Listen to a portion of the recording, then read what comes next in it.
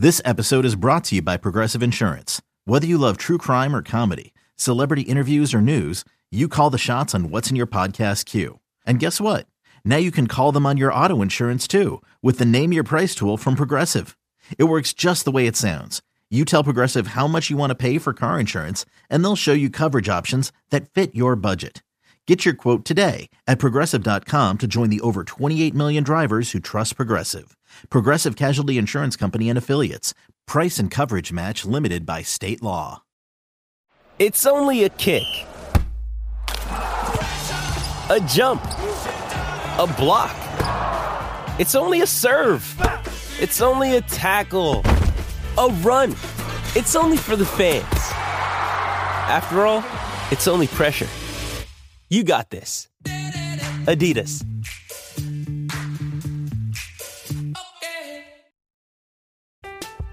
I'm Alex Rodriguez.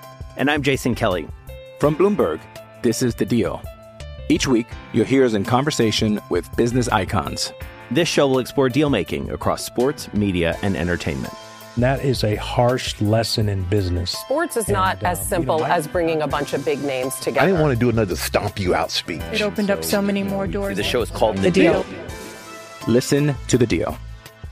Listen to The Deal on Spotify.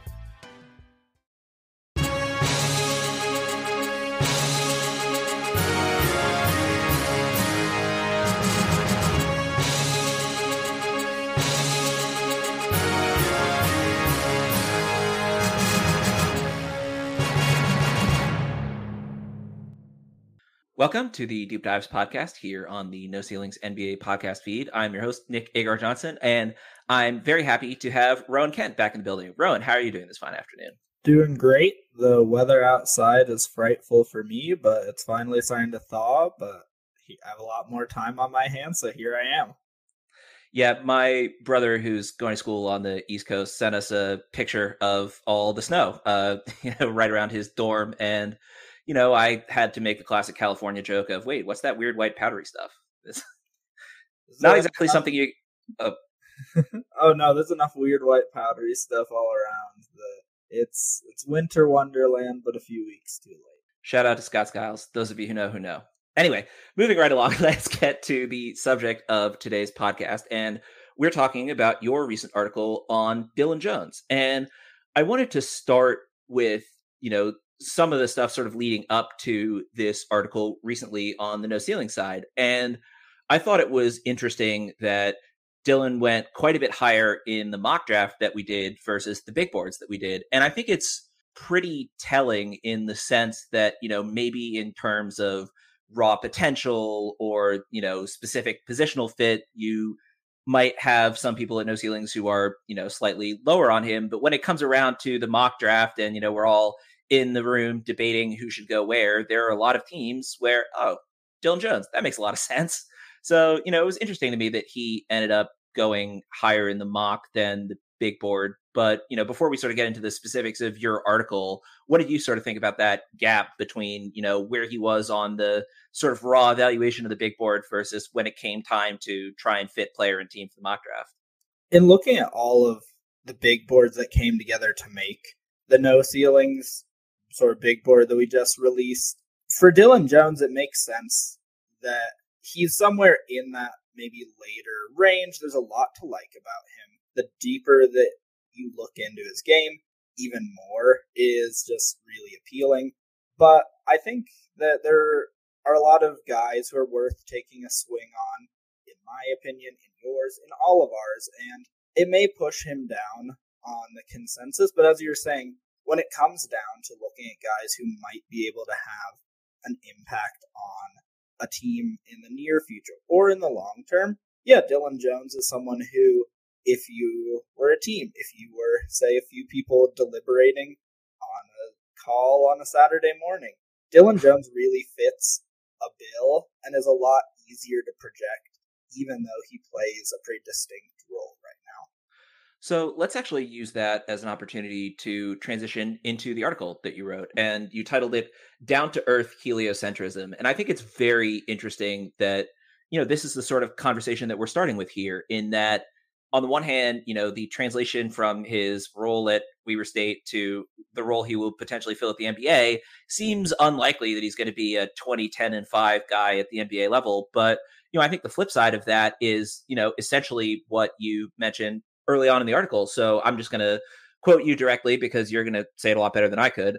Not every player who's the end all be all of their college or professional team can be the sun that stirs the stars for their offense. And, I think that's a very interesting sort of way of looking at it in the sense of, yeah, sure, you don't project him to be the, alpha and the omega of the offense of whatever NBA team he goes to.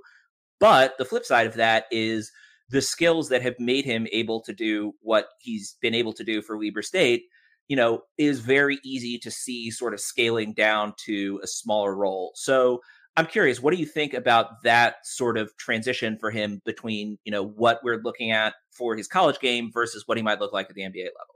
In terms of that, it makes sense both in projecting the future to think about how long it's taken him to get to this point of being the heliocentric guy for Weber State. He's there for his fourth year, where last year he was starting to get a bit of buzz, and now he's really established himself as someone who deserves a lot of the attention, but it's been a slower build.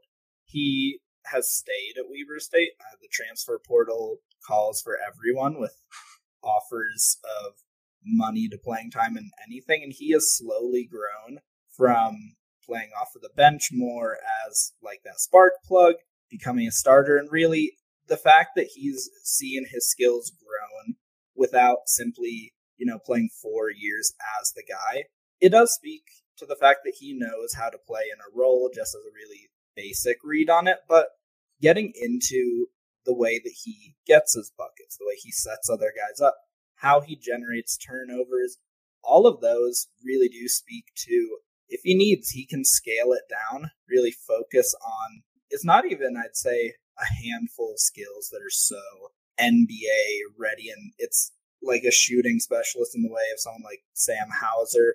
He has a bit more versatile elements to his game, which should help him on any given night maybe specialize in a few different places that the team needs there.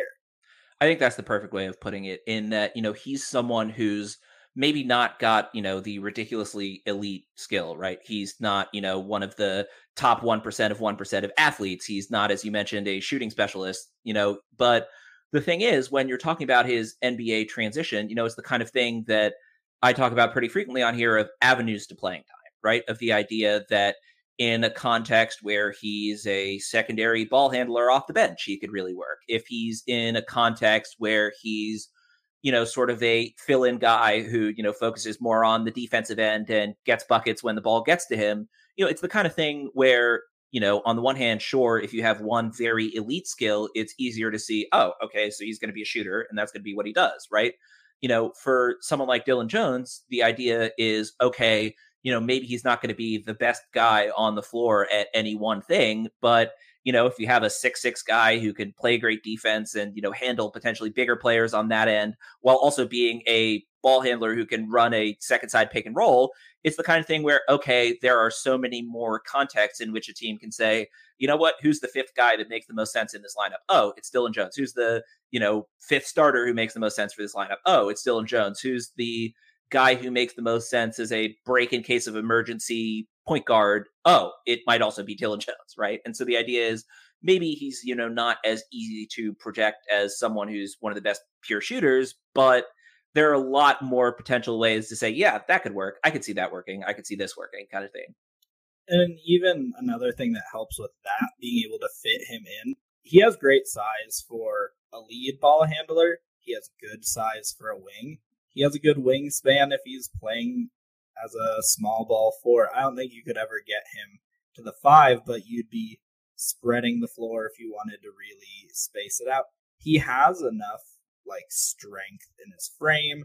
His foot speed is good laterally. He's not going to beat you in a sprint, but he's going to beat you more often to a spot on defense. And yeah, just the fact that he is in this generation of bigger ball handlers, of those heliocentric creators in the vein of Cade Cunningham, Luka Doncic, who see over everyone. You obviously wouldn't scale either guy of those two down, if you had to scale Dillon Jones down, he's perfectly able to do it given that size. And I think, sort of getting into the first section here, the Weber State's solar system section. Wow, I really read through that one excellently. Anyway, I think a lot of it comes down to the sort of general description that we talked about already. As you say in the piece, he's not a fantastic vertical athlete, but he has a good first step that gets him into the lane and plays into one of his biggest strengths as a player, his driving.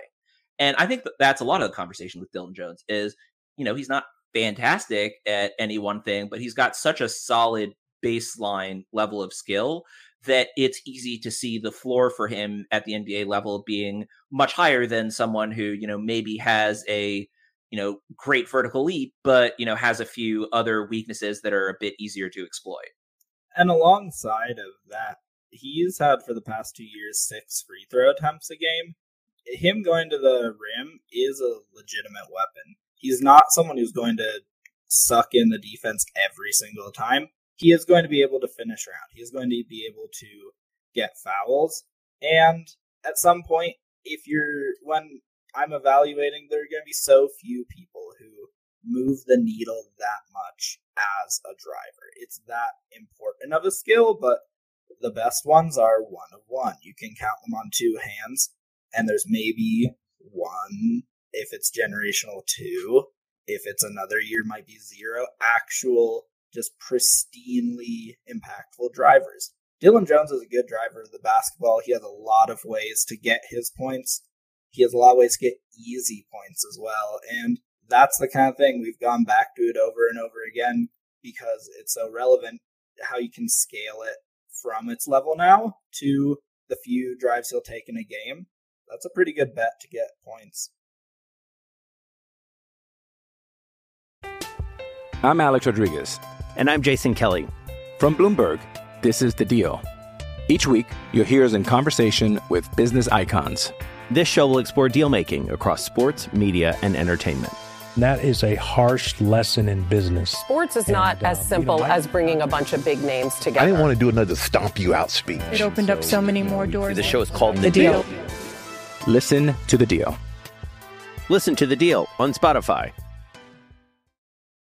When you need mealtime inspiration, it's worth shopping Kroger, where you'll find over 30,000 mouth-watering choices that excite your inner foodie. And no matter what tasty choice you make, you'll enjoy our everyday low prices, plus extra ways to save, like digital coupons worth over $600 each week. You can also save up to $1 off per gallon at the pump with fuel points. More savings and more inspiring flavors make shopping Kroger worth it every time. Kroger, fresh for everyone. Fuel restrictions apply. Hey, it's Kaylee Cuoco for Priceline. Ready to go to your happy place for a happy price? Well, why didn't you say so? Just download the Priceline app right now and save up to 60% on hotels. So whether it's Cousin Kevin's Kazoo Concert in Kansas City, go Kevin, or Becky's Bachelorette Bash in Bermuda, you never have to miss a trip ever again. So download the Priceline app today. Your savings are waiting. Go to your happy place for a happy price. Go to your happy price, Priceline. So let's talk about his shooting now. And you mentioned in the piece the cap on Jones's heliocentric ceiling. I'm quoting you again. Cap on Jones's heliocentric ceiling at the college level is his in-between game. And this is an interesting one for me because his in-between game is something that I think is much more important at the college level than the NBA level, just purely in terms of the shot diet that he's likely to get. That being said, though, I mean, teams have been gearing defenses for years now to try and force teams into the mid-range game as much as possible. And so it's the kind of thing where, I remember talking about this with Tyler Metcalf a couple years ago when we were scouting Jaden Ivey. And, the whole idea was if he can't get all the way to the rim, what does he do? And, it's the kind of thing where Jaden's, had flashes here and there, but hasn't been able to put it together that consistently. But the flip side of that is, it's a lot more important for Jaden Ivey to have that mid-range game than it is for someone who, even now is projecting as a role player who, again, probably ends up going either late in the first round or early in the second, but isn't someone you're taking with a top 5 pick. Exactly. I think with Jones, I watched him because he operates a lot out of high pick and roll. So there are times that the defense goes under, that they drop, and he's not shy about trying to establish an in-between game. He's really willing to pull up. It's just not a weapon in the way that it would need to be for Ivy, in the way that it is for a guy like Trae Young, who, if you give him space for a floater, you're asking to run back down and get into your offensive set after a bucket. And maybe Jones can develop that. I think his developmental track so far indicates that he's able to build upon weaknesses. He can sharpen strengths. And that would be great if it happens. He probably won't get the reps to do so outside of a summer league, outside of a G League context, because I'm not sure that there are going to be a handful, or even just the one franchise that would need to do it, that wants to put the ball in his hands, wants to watch him work through some of those mistakes that every player makes as they establish a new part of their game. And ultimately, it probably won't matter as he starts to establish himself outside, force defenses to come up to him. He'll finish inside. He'll pass the ball. If he wasn't as good of a passer as well, it would be a bigger issue that he was real limited to one area or the other. But if all he can't do is back you down at the end of a shot clock or shake you for that buzzer-beating bucket, not a bad floor to have. I'm really glad that you brought up Trae Young in particular, because he's someone who earlier this season was struggling a lot, and a lot of it was because his floater just wasn't falling. And, all of a sudden, him being Trae Young, right, it wasn't going to be a long-term thing that the floater wasn't falling, but, once he got it back, he rattled off that streak of 30 and 10 games, right? Dillon Jones is probably not going to be rattling off streaks of 30 and 10 games in the NBA, but, it's the kind of thing where if his weakness is that sort of in-between game, again, that's much less of a problem at the NBA level than at the college level. But it is a sort of interesting debate to get into in terms of the shooting. So I want to move on to that now. And I want to get your thoughts before I say anything and ruin the tone of the podcast. So what are your thoughts on sort of where his shooting is at, how the development is going, any of those sorts of things in terms of what level of confidence do you have in his shot moving forward? The level of confidence I have, I would say, is like an excited eyebrow raise. I think that on the season right now, he's at about 37, 38%. He's taking about 3 a game. Great numbers for a guy who's being hounded so often. He gets a lot of spot-up looks in the Weber State offense compared to him taking pull-ups, so the diet of shots that he's taking is more similar to what he's going to actually take when he's at the next level. At the same time, there's the risk of falling in love with someone who has a great season that is not as reflective of the past. Development is one thing, and hot shooting streaks can be another. He hasn't shot over 35% when that was his sophomore year, or his second after that first one, where even last year he, on about the same volume, 30% from the field. So his mechanics are fine. I think he gets his shot off quickly enough that it won't be a hindrance at the next level. The vertical athlete issue comes in a little bit more here, where he's not, even at 6'6", and with a nice wingspan, going to be unbotherable. There could be closeouts that are going to bother him. He doesn't work as much off of screens. Not saying he can't, but right now he hasn't had to do so. So that element of being able to move him around and quickly get a shot off from him just isn't on tape as much to make it something where you could count on it. I think there are reasons to both be skeptical and to maybe you have your pail of cold water ready, and for good reason. I think that he's developed so much so far that it could be more indicative that his percentage has risen. And I don't know if it'll stay at 38%. Even at 35, as a baseline in his first few years, it'll keep him on the floor. Yeah, I think that's the way that I would look at it as well. Of, a lot of it is the volume, right? Just him being willing to shoot at least a few threes a game. It's helpful.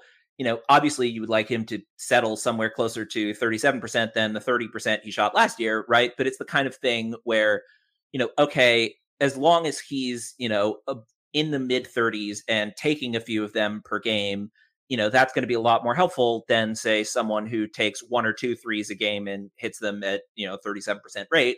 If the defense has to at least, theoretically pay attention to him, right? That's a little bit different of a calculus than, just him being sort of left alone out there. I have said numerous times on this podcast that I refer to myself as a partial free throw truther, in the sense that, first of all, the volume of free throw attempts versus 3-point attempts is much better in terms of, sort of statistical significance of, okay, what kind of touch does this guy have, right? And, the lack of a mid-range in between game is one thing, the sort of variance of the 3-point shooting is another thing, but he's consistently been an 80% free throw shooter, right? And I think that's a very good indication of touch on my end. The flip side is what I have referred to on this podcast as the Derek Williams principle.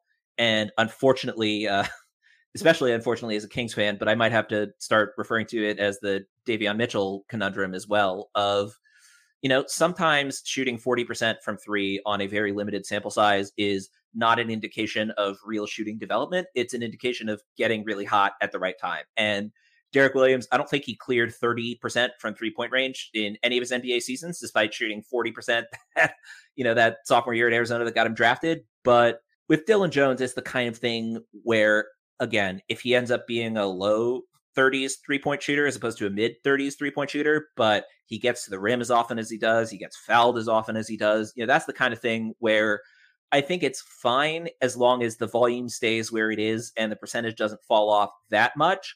But again, when you're talking about 3-point shooting sample sizes, I mean, he's taken 273s over the course of his college career. I mean, there are NBA guys who make that many threes in a season, right? It's part of it is just the difference between length of a college schedule versus the length of an NBA schedule. You have a better idea of what the sort of baseline for 3-point shooting is. But ultimately, what we have is the data that we have on file. And what that tells me is, okay, decent shot. Maybe he's taken a real step forward. Maybe last year was just a bit of bad shooting luck and he's just a mid-30s 3-point shooter, which, 35% year two at Weber State, 37% this year. Maybe that's just what he is, mid-30s 3-point shooter. And given the volume he takes it on, that's perfectly fine.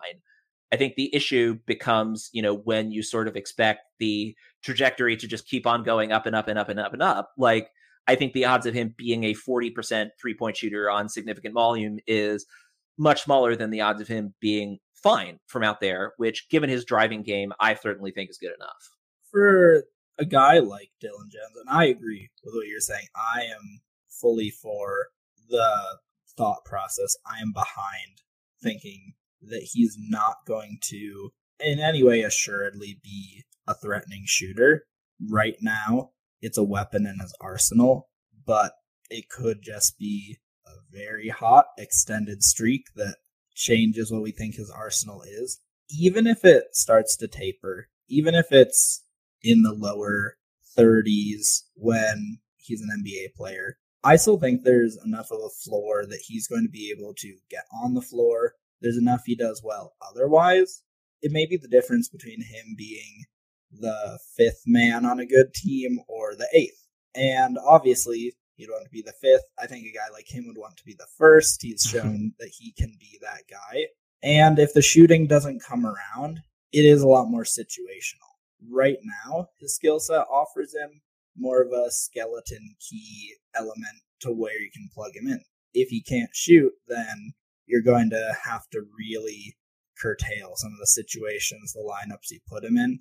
That limits it, and for a guy who is appealing to me because of his floor does lower it a bit, if he can hit towards the ceiling, I still don't know if I project him to have the same sort of star impact, but there are a lot of guys who star in their role, have really successful careers, make a lot of money, contribute to a lot of winning. It's going to hopefully take a great shooting coach. If he's in OKC, if he's in San Antonio, New Orleans, places that have shown a bit more development or brought in assistant coaches who focus on that, that could be a really important step for him. I think I will wait a little bit more to see. I'm hoping to get a chance to go out and see him live since he'll go to Northern Colorado. They'll play a road game in a few weeks. I'd hope to see it, get a better idea, but it may just be a bit more of a wait and see development, which that's the whole draft, but it makes it hard to really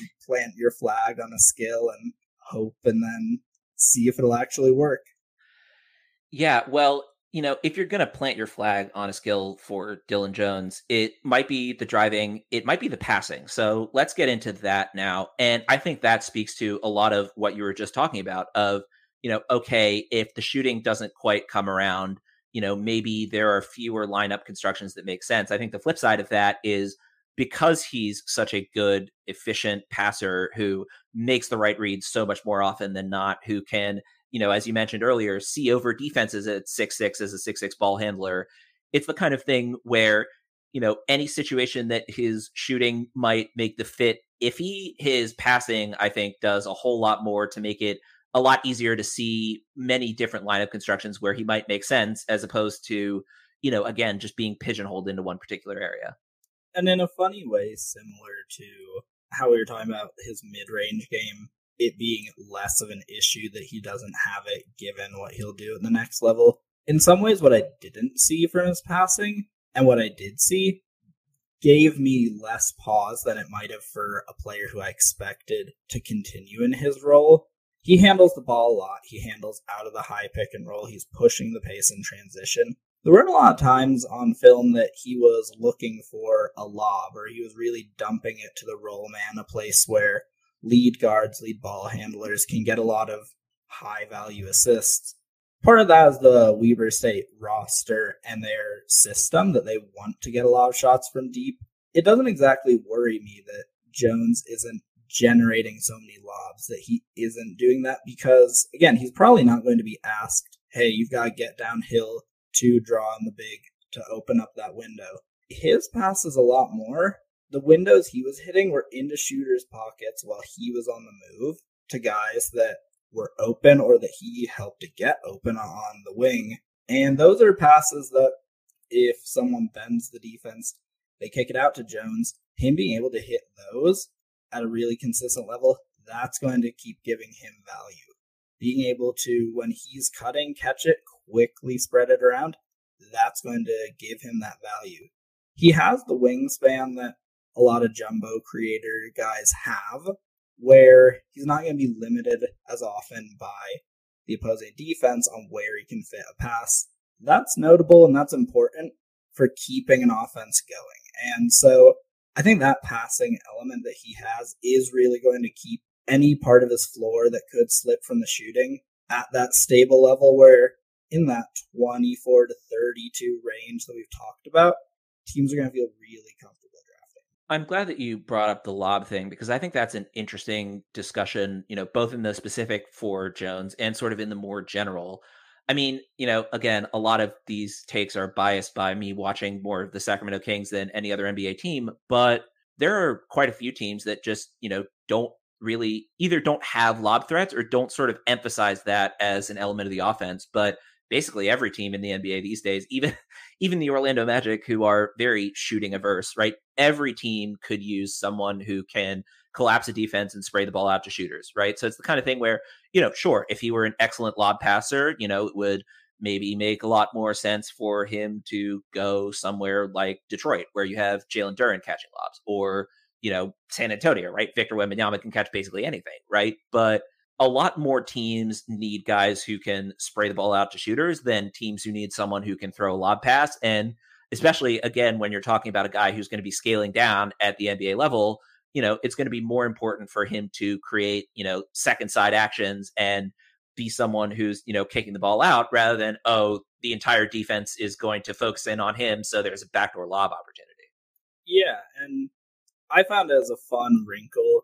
Even now, he obviously is a defense looking at him so much. The passes that he uses where he's manipulating the defense, they're just a bit of a treat to watch. Like, he has a lot of no-look feeds. I noticed he was starting to, it's more if he'll turn his whole body than like a pure no-look and feed it. Those are a bit more translatable in the way of he can use a head fake, he can manipulate people. I don't count on that being the thing that sells anyone. It's more of a bit icing on top of the passing that you're talking about and the actual utility of it. But he has a talent to dump it off around people on drives, these sort of hits to cutters, because a lot of guys from the perimeter cut in the Weber State offense. He finds them. He's able to hit those. these are the kinds of passes. They will keep him on the floor, they raise his floor, and they're valuable. They're not flashy. They're not going to end up on a lot of highlight reels. They're going to end up more on the tape that opposing teams have to watch to know that Jones is going to do this night in and night out. Yeah, I have talked before about how much I love looking into cutting as a skill. It's one of the things that fascinates me the most about draft prospect evaluation, just in the sense that there are some prospects who I would expect to be excellent at it, who are awful at it, and the exact flip side of, guys who aren't the most athletic, but, have this sort of innate sense of, okay, defenders turn his head just far enough that I can make the cut. It's the kind of thing where, again, sort of going back to my previous point of cutters are emphasized a lot more than lob threats specifically. And so, for someone who, again, is going to be a secondary or tertiary creator, the ability to find guys down low for cuts is going to be a lot more critical to, finding playing time and finding a sort of long-term NBA role than just, being able to throw the ball up for the Jalen Durans of the world. Yeah, I completely agree with that. It's almost interesting to wonder, too. Jones hasn't been asked to do a lot of cutting in the past few seasons. There could be an element for him to unlock. There are guys who have been the man on their college team scaling down. What can they do with cutting and showing a skill that they just weren't asked to because they're asked to carry a much heavier load? I'd be a bit more bullish given the improvements he's made, the strength he has in his lower body to be able to, if there's contact while he's cutting, still get to the rim or open up the space, whether it's for someone else or to pass it out. It could be more of an invisible area of growth, where the more visible one would be, can he keep the shooting up? This could be a place where, what if he adds this other off-ball element that he just hasn't been asked to do? Yeah, it's fascinating. He currently has 6 cuts all season for Weber State, which I think is pretty telling in and of itself. But, if you go back to his first season at Weber State, where he was in a much smaller role, according to Synergy, he was in the 93rd percentile as a cutter, 1.5 points per possession. So it's the kind of thing where, it's really funny, first of all, that he has literally 4 times as many cutting possessions when he barely played his first season as opposed to right now. But, also it's the kind of thing where, again, it is fascinating to me, sort of the breakdown between guys who have really good understanding of, how to pass to cutters versus can't cut themselves, or, the prototypical example for me of this was Kendall Brown of, wow, this guy's a spectacular cutter on offense, and goodness, he gets back cut every single possession on defense. So it's a variable skill, but again, it's the kind of thing where in a different role, Dillon Jones was very successful as a cutter. And so it's not that hard for me to project in a smaller role, him, having that sort of intuitive sense that he does with his passes, being able to take advantage of that as the off-ball guy rather than the guy with the ball in his hands. Yeah, and it is an interesting thought on that defensive point too. With Kendall Brown, I think I remember it more as you say it too, to just think about what he did and why I liked him at first, and then the less you like, the more you see in some elements of his. I think Jones will be able to hold up just a bit more on the defensive end for the reasons that he'll hold up on the offensive end, even if some of his more cherry on top elements don't work. The brain that he has, the reflexes and the anticipation, those are all going to help him to not have that same label put on him if he starts to show that cutting ability. That's actually a perfect opportunity to transition into talking about the defense. So let's take a dip into the defense, as you say in the article. And you lead off with something that I think is incredibly important to discuss for prospects, and that's the turnover generation idea. And, I've talked many times before on this feed about how steals rates in college / non-NBA levels translate better to the next level than pretty much any other stat. The flip side of that, though, is there are a lot of guys who get a ton of steals by gambling on every possession. And for every steal they get back cut 4 times for easy baskets. And, it's interesting to me with Jones in that, again, a lot of it seems like it's not just him jumping to try and get the steal. It's him reading plays more often than it is, I'm just going to gamble, and 3 out of 4 times I fail, but that one time looks pretty on the highlight reel. Exactly. I think even watching him, there are some plays where it isn't even that he's read the defense well. He's able to react so quickly. He just sort of springs where they're not expecting him.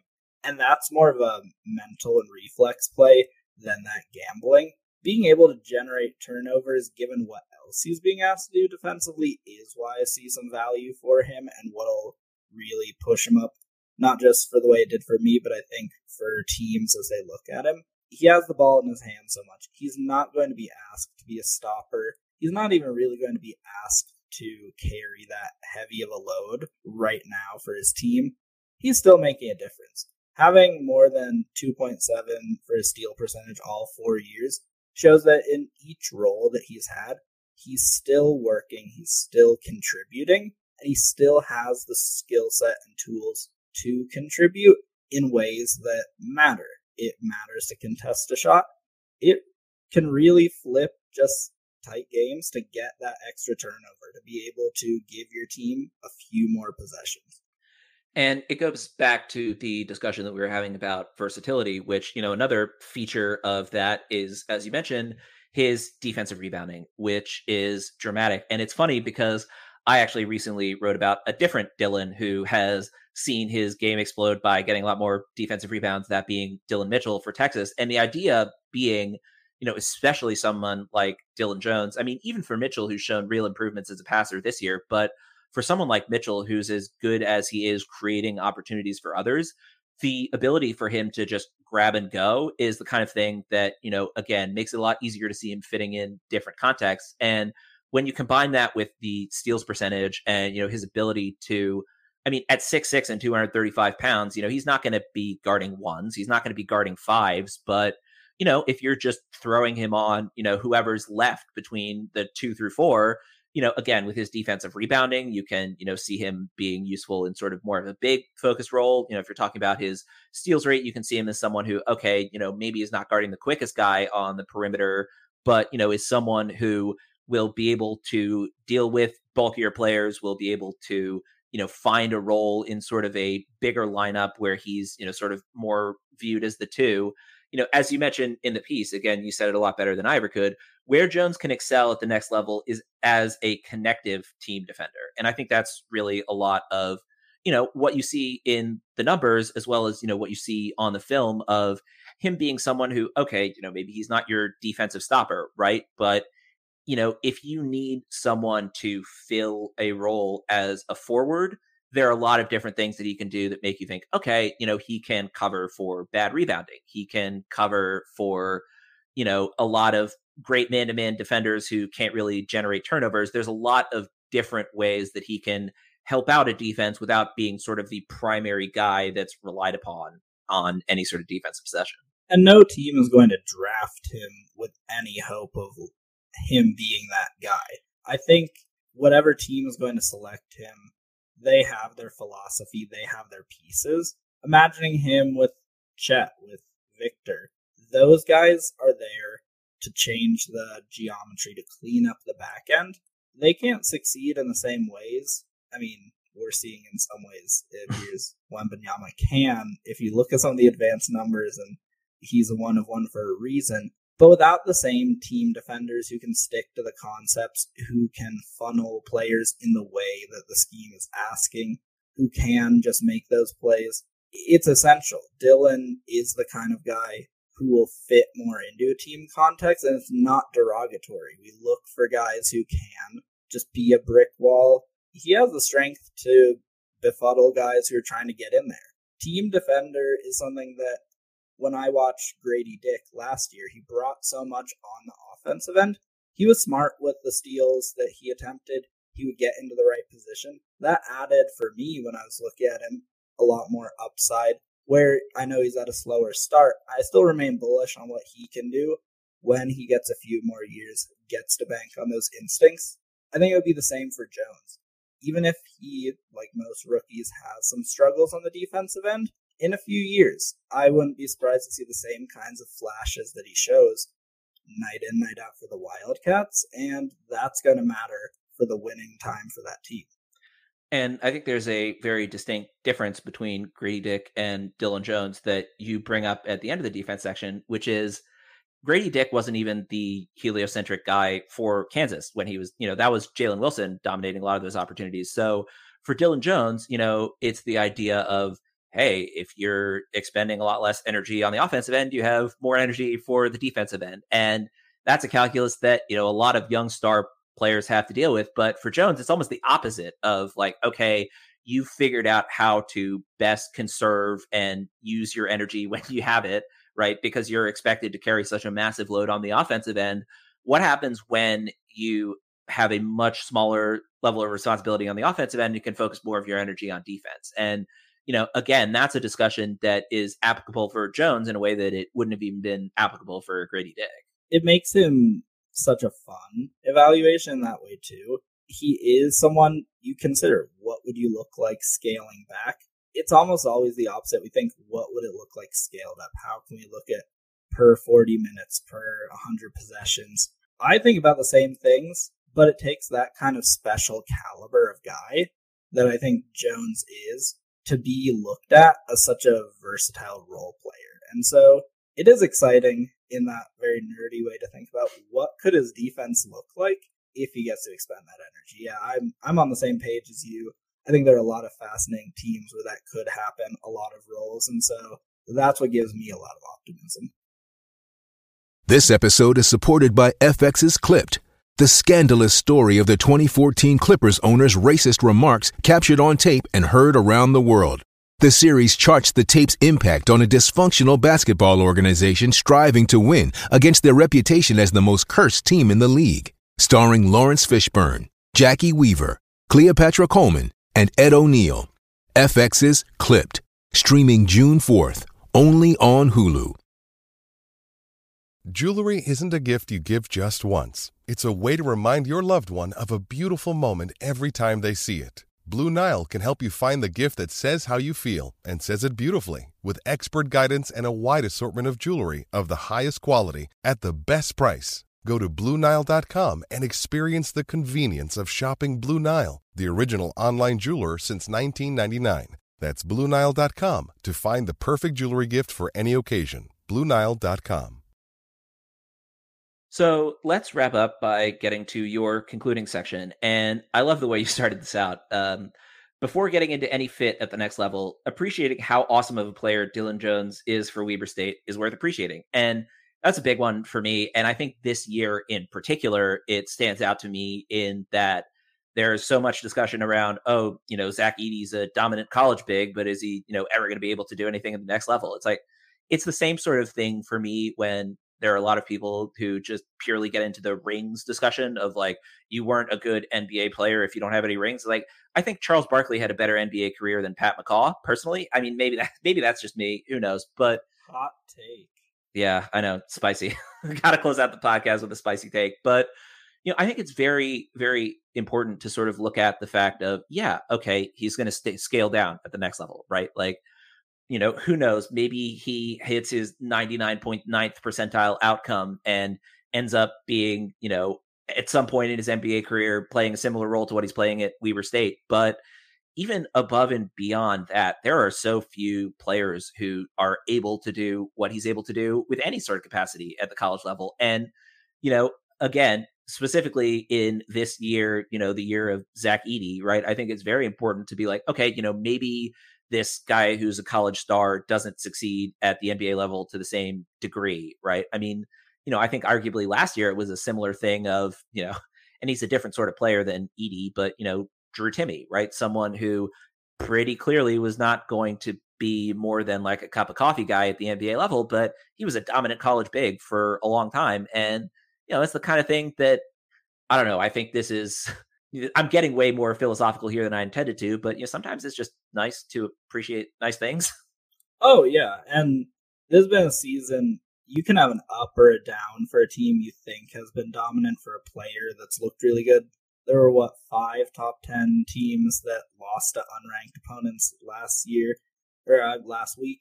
It's just a lot of fun to get to see what's going to happen. Jones has brought the consistency where you're not wondering, what kind of roller coaster is his team on? You're excited to see how much he's going to get to contribute to their winning. We've talked a lot of the theoretical side of what can he be at the next level. I was trying to figure out what in just like running queries, what it would look like.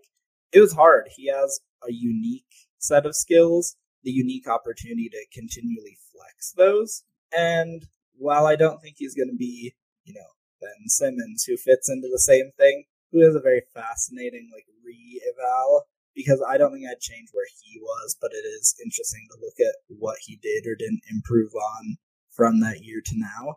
A guy like Kyle Anderson, who people might be like, ooh, Kyle Anderson is the comparison. I think Kyle Anderson is an apt, statistical, less apt stylistic, but pretty great comparison to have if you're thinking about the future in the NBA.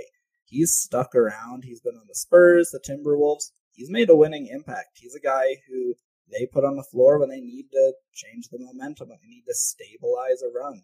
I think Jones can fit into that same way, and we'll still get to see the same things that are just so awesome about how he's played this year in just maybe more diluted flashes in the next few years. I think the Kyle Anderson comparison is fantastic, and I think this actually leads back into a more sort of philosophical discussion of Kyle Anderson was the 30th pick in the 2014 NBA draft, and you don't even need to look through the names in that draft to know that there were at least a few of the 29 players picked ahead of him did not have as long or as successful NBA careers. And, I think it's particularly important in a draft like this one where there's a whole lot of debate and a whole lot of confusion about, who goes where, who's going to fit in what sort of situation. And I think it's, even more imperative. I mean, I've talked about this before, specifically with Jay Crowder, just because he's the sort of prototypical example of this for me of, wow, this guy was really, really successful in college and basically all of that translated, but we're not going to take him at 24. We're going to take the wild swing on the 19-year-old ridiculous athlete with potential, right? And it's really funny that, we ended up slotting him to the Oklahoma City Thunder at 24 because you compare him to someone like, say Hamidou Diallo, right? Of, wow, there's so much potential, and the potential never turns out versus, an older college player, right? 4-year college player, but proven successful in multiple different roles, proven that, he can scale up or scale down because he has before, right? And, it's a similar thing to, okay, is Kyle Anderson someone who's going to be a superstar? No, he's average for his career 7 points a game, right? But he started in multiple slots, as you've talked about. He's been a valuable role player this year for an excellent Minnesota Timberwolves team. And it's the kind of thing where, again, there are only so many players that actually work out from every draft. And I think people tend to sort of overestimate, just how many players work out from every draft. So, when you're talking about the latter portions of the first round and you're talking about someone like Dillon Jones, where, okay, I think even more relatable for him than Kyle Anderson specifically, but okay, he's not going to be the star of, the NBA team like he was for the college team. But, as we've talked about frequently on this particular episode, there's a very high floor with Dillon Jones. And so, even if he ends up being, like Kyle Anderson, a mid-30s 3-point shooter, even if he ends up being someone who mostly comes off the bench and, maybe gets a few spot starts here and there, a bench rotation player at, 25, especially when you're talking about the kinds of teams that are picking at 25, they don't need superstars if you're at the back end of the first round. They just need guys who can fit in and play a role. And, if you're talking about rolling the dice on a 19-year-old prospect versus I'm pretty confident that Dillon Jones can be our 9th man, right? It's the kind of thing where, especially in a confusing draft like this one, maybe that's what sort of sees him rise up the ranks as he did literally between our big board and our mock draft of, okay, just raw sort of ranking the prospects, maybe he ends up falling lower. But when you're talking about, okay, what do the Oklahoma City Thunder need? Gosh, Dillon Jones would be a really great fit there. Yeah, I think the certainty he offers, as you were saying so well, in a year full of uncertainty, it's going to matter. I wonder if there's even a bit more room if the uncertainty surrounding other guys starts to become more glaring, where it becomes even more than the teams at the end of the first round. Teams in the middle of the first say, let's bring Jones in for a workout. Wouldn't it be great to be able to count on him as a guy we could get in the rotation, if not next year, in 2 years?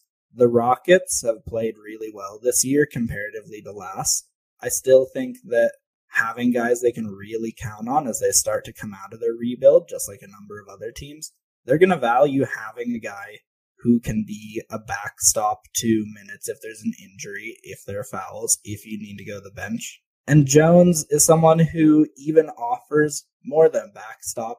I think that he's someone who, there will be games we'll watch in the future. We'll see Dillon Jones get a steal. We'll see him make the right pass. We'll be like, man, I wish my team had that guy. He has that sort of appeal. He has that kind of impact, and it just feels translatable, even though his game itself, the way he's playing, probably isn't going to translate that way exactly. I am wrong a lot, and I think anyone in the draft space who's honest with themselves will admit that they're wrong a lot, but one that I got right that I think fits perfectly into the exact discussion you were just having is Jaime Jaquez, right? And if you were to redraft right now, Jaime Jaquez goes a lot higher than 18, and it's the kind of similar concept to Dillon Jones, right? Of Jaime Jaquez was the leader of the UCLA offense. He goes to Miami. He has a slightly smaller role, but, you know, when Jimmy Butler's been out, he's put up a few 30-point games. And again, it's the kind of thing where, you know, that's certainly earlier for Jaime Jaquez being as good as he is than even I expected as someone who was super high on him. But again, it's the kind of thing where he's just a good all-around basketball player. And it's a lot easier to find your way into a rotation and to stick in that rotation if you are that, as opposed to, you know, again, what we've been talking about of the, you know, betting on super high potential or the betting on someone with one elite skill who maybe doesn't do enough else to justify their playing time on the court. With Dillon Jones, that's not going to be the issue. I'm thinking about him and Jaquez playing together. You got me on that tangent too. Like, his fits in those places.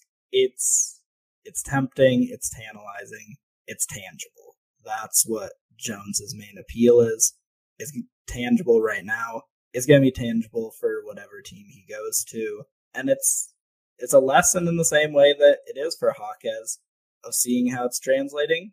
I think I'll keep Jones tentatively rising, and not to a ridiculous point, but I can bank on what he can do, maybe in more ways than other guys, and I think I'll feel pretty good about that. All right. Anything else you want to cover here before we wrap this one up? Sounds about good on my end. All right. Well, he is Rowan Kent. You can find him on Twitter at Rowan Kent, and you can find his written work on NoCeilingsNBA.com. You can find me on Twitter at NBA Johnson, and you can find my written work on NoCeilingsNBA.com as well. If you've been enjoying the podcast, please take the time to leave a rating and or a review in whatever podcast player you might be using. Always much appreciated on our end.